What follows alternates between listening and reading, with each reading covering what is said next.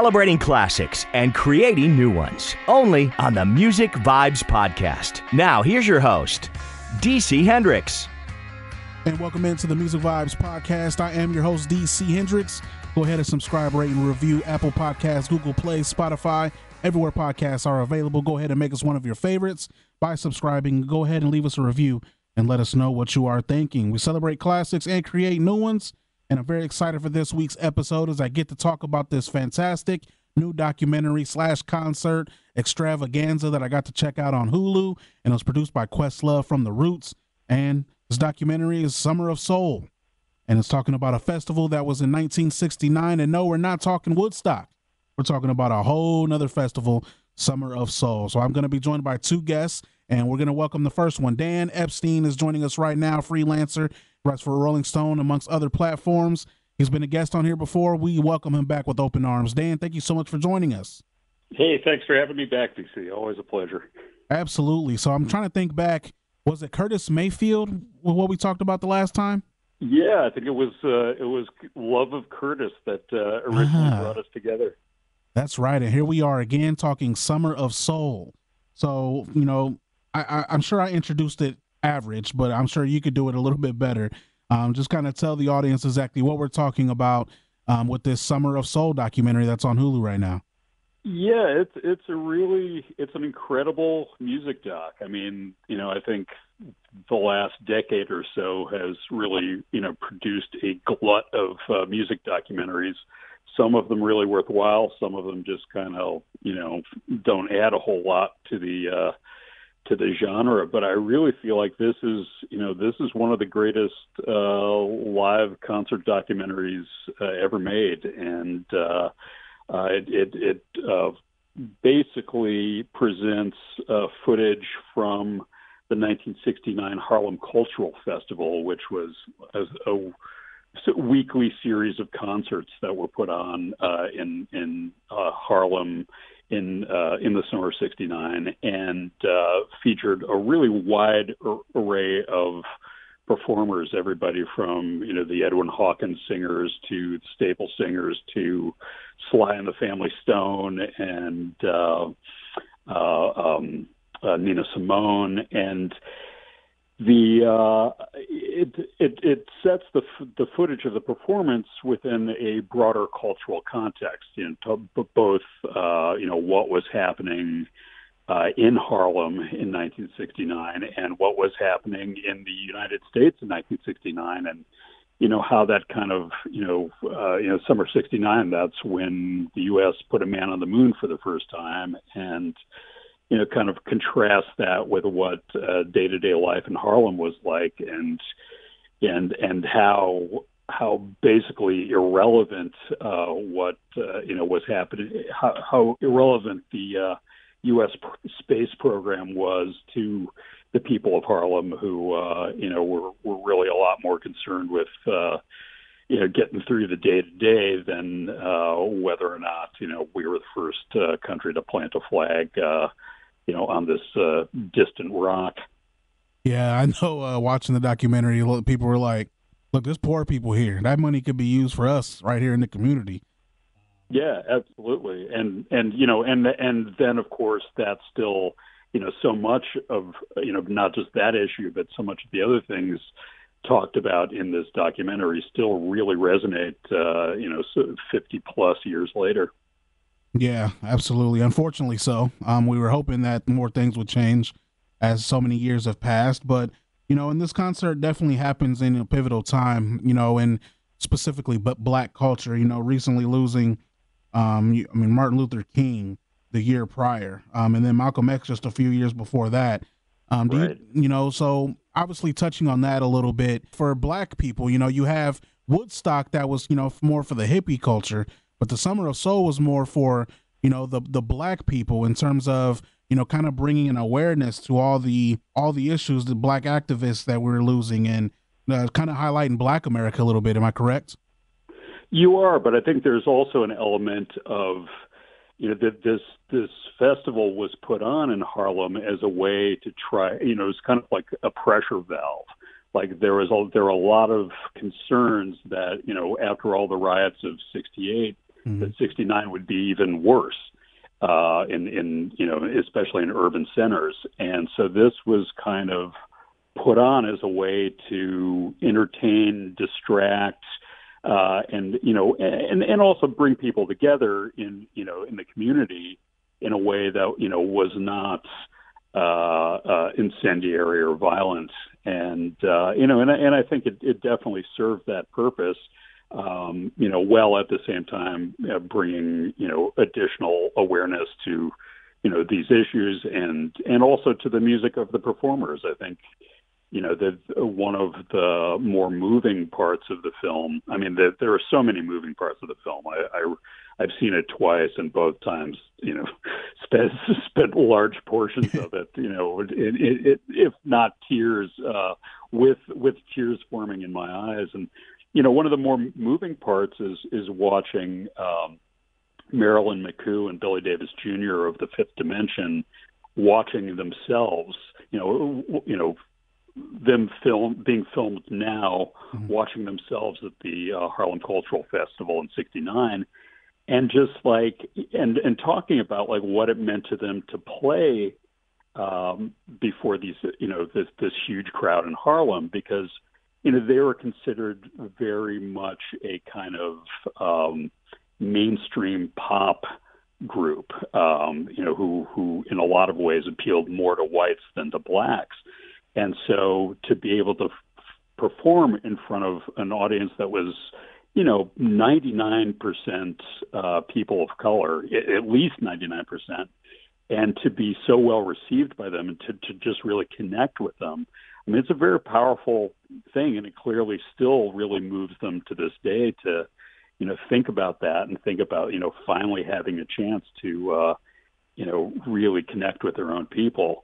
And their performance is, in fact, at that we see at the Harlem Cultural Festival, is definitely rawer and edgier than, what their records or their TV appearances of the time, would have led most people to believe.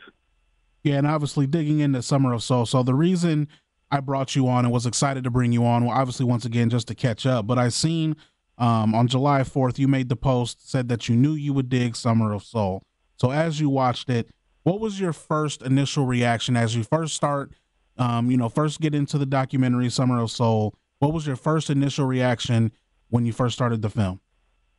Well, I was really just, so drawn in. I mean, it's such I guess I was kind of overwhelmed. I mean, it's such an incredible collection of performers, but on top of and the performances are all first rate. But beyond that, there's just this sense of immersion in a world that, having been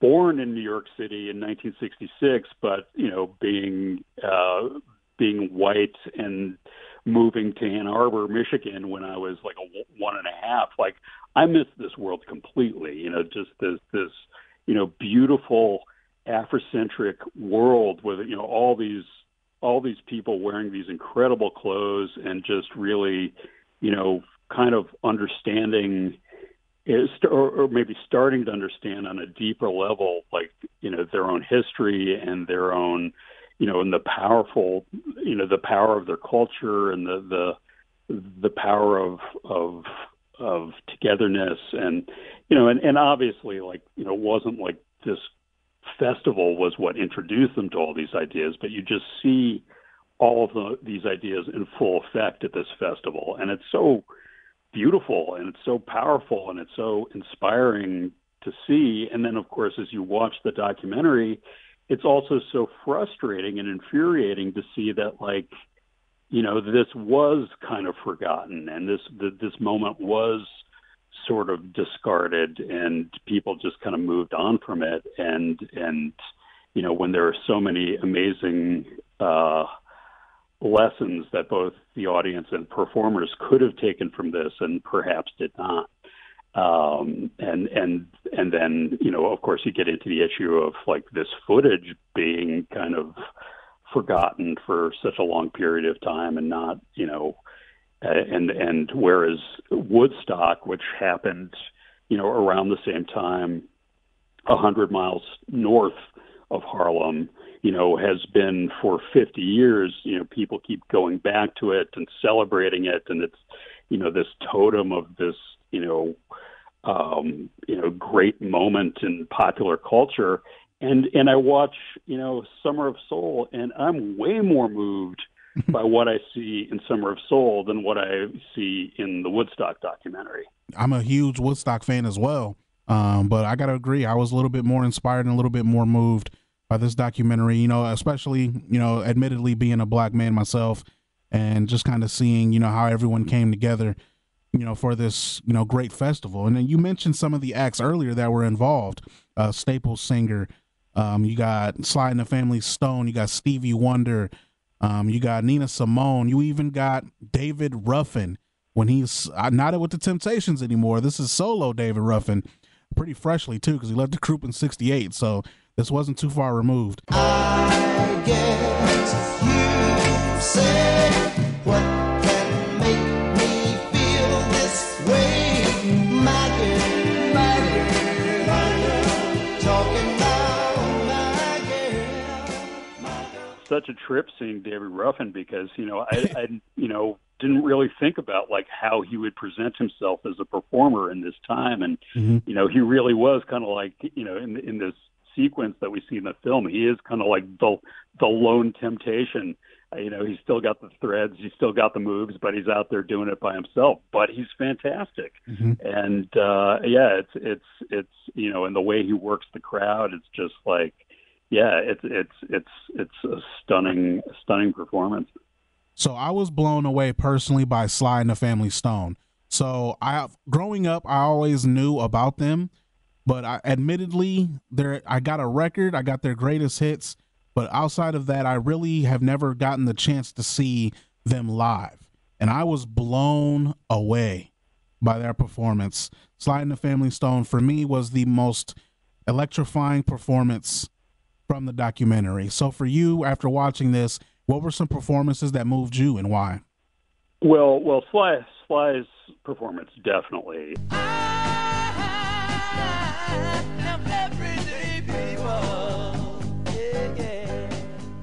I wasn't so surprised, because I've been, watching.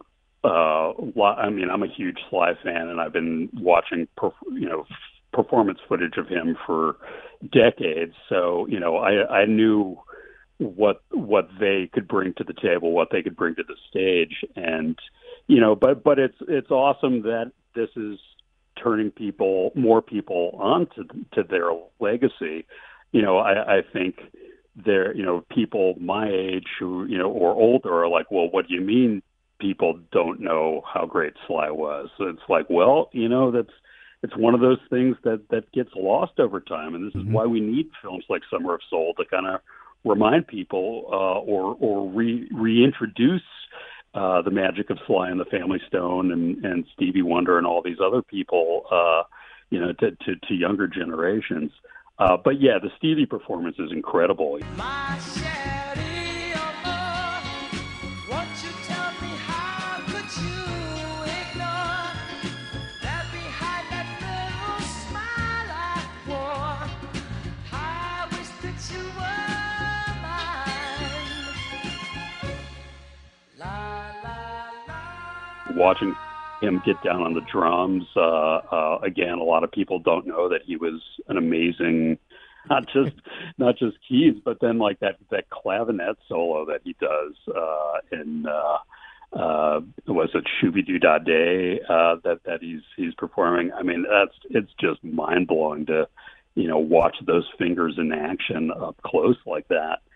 Nina Simone's performance is just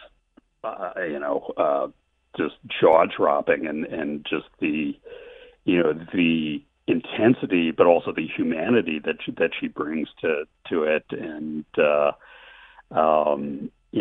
again, the Fifth Dimension, Staple Singers, that segment with Mavis Staples and Mahalia Jackson, singing together. I mean, that's just like I remember, the second time I saw the film, I had to take a bathroom break, but like I didn't want to leave until the theater until after Mavis and Mahalia were done, both because it was just so incredible and because I didn't want to disturb anyone else's experience who was watching that. Yeah, I mean, I would say those are all the major ones for me, but really, like, there was no weak spots. Everybody, even the comedians, who only get a little bit of time, or Herbie Mann. There's a little bit of he was a white Jewish jazz flautist, but he had just incredible band. I think, is it Roy Ayers who's on vibes for him, and Sonny Chirac is on guitar. I mean, like, just to see them live was kind of a revelation. And yeah, I mean, like, I'm sure. I mean, I've seen it twice. I'm sure I'm going to go back to it again because, the first time you're just taking in all the performances, and then second time through, you're really starting to pay more attention to the people in the audience and their reactions, and then, like, the camera angles and how beautifully what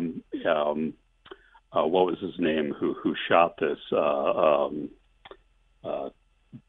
Tolchin, forgetting his first name, but him and his crew just did such an incredible, Hal Tolchin, how incredibly what an incredible job Hal Tolchin and his crew did of capturing this. And they really, and that's so much a part of this too. I mean, you can find great footage of so many of these acts on YouTube, but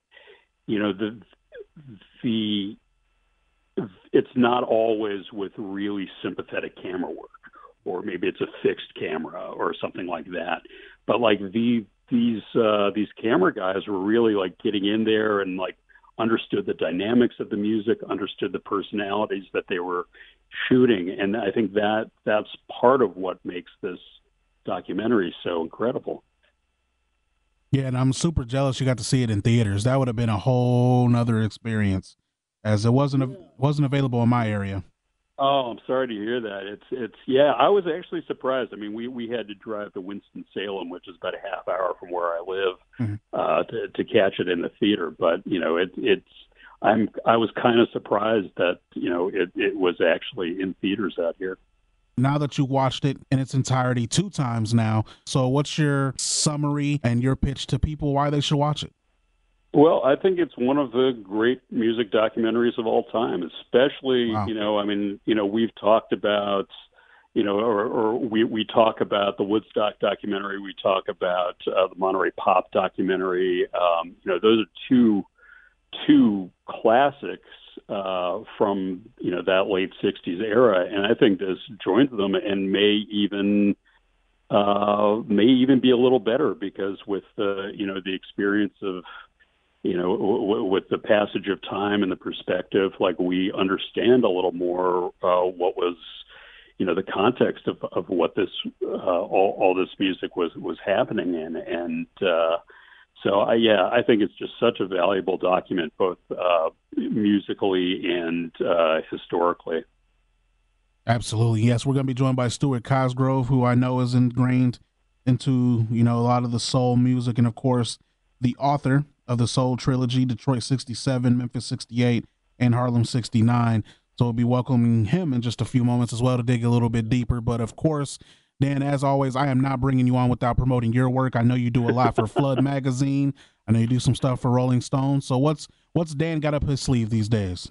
Well, I'm currently I'm promoting my latest book, which is called The Captain and Me: On and Off the Field with Thurman Munson, which is a baseball book that I wrote with Ron Bloomberg, who is a teammate of Thurman Munson on the 1970s Yankees. But there's actually a lot of music that's part of it, because they were best friends with Nat Tarnopol, who was the head of Brunswick Records, which was a big soul and R&B label in the 1960s and 70s. via Nat, they rubbed shoulders with all these musicians, hanging out with the Shy-Lights and going up to the Apollo in Harlem to catch all of Nat's acts. And Ron was a big soul music guy from way back. He grew up in Georgia and, used to go see James Brown and Otis Redding when he was a teen. And and Thurman was more of like a roots rock kind of guy, real into Creedence Clearwater Revival and Doobie Brothers and stuff like that. And so between Nat and Ron, they really kind of worked on Thurman and got him into soul and R&B. So that's kind of a cool part of the story. And also, I've been doing a lot of stuff for Flood Magazine lately. Got a piece just went up today about Bobby Gillespie and Jenny Beth's new album collaboration, and always trying to spread my wings and do new things, and whether it's baseball or music or pop culture in general, I'm always interested and always looking for new cool stuff to write about. And you do fantastic work, and I'm a big baseball guy myself, so I'm always down to check out a baseball book. And I see you appear. I think you appeared on a podcast too. Baseball and music. We definitely share that interest, Dan. And as always, really appreciate you coming on. As always, great stuff. Oh man, I really appreciate your support, DC, and love your podcast, and keep doing all your good work. Time Travel with DC Hendrix on the Music Vibes podcast. You can subscribe on Apple Podcasts, Google Play, and Spotify on your mobile device.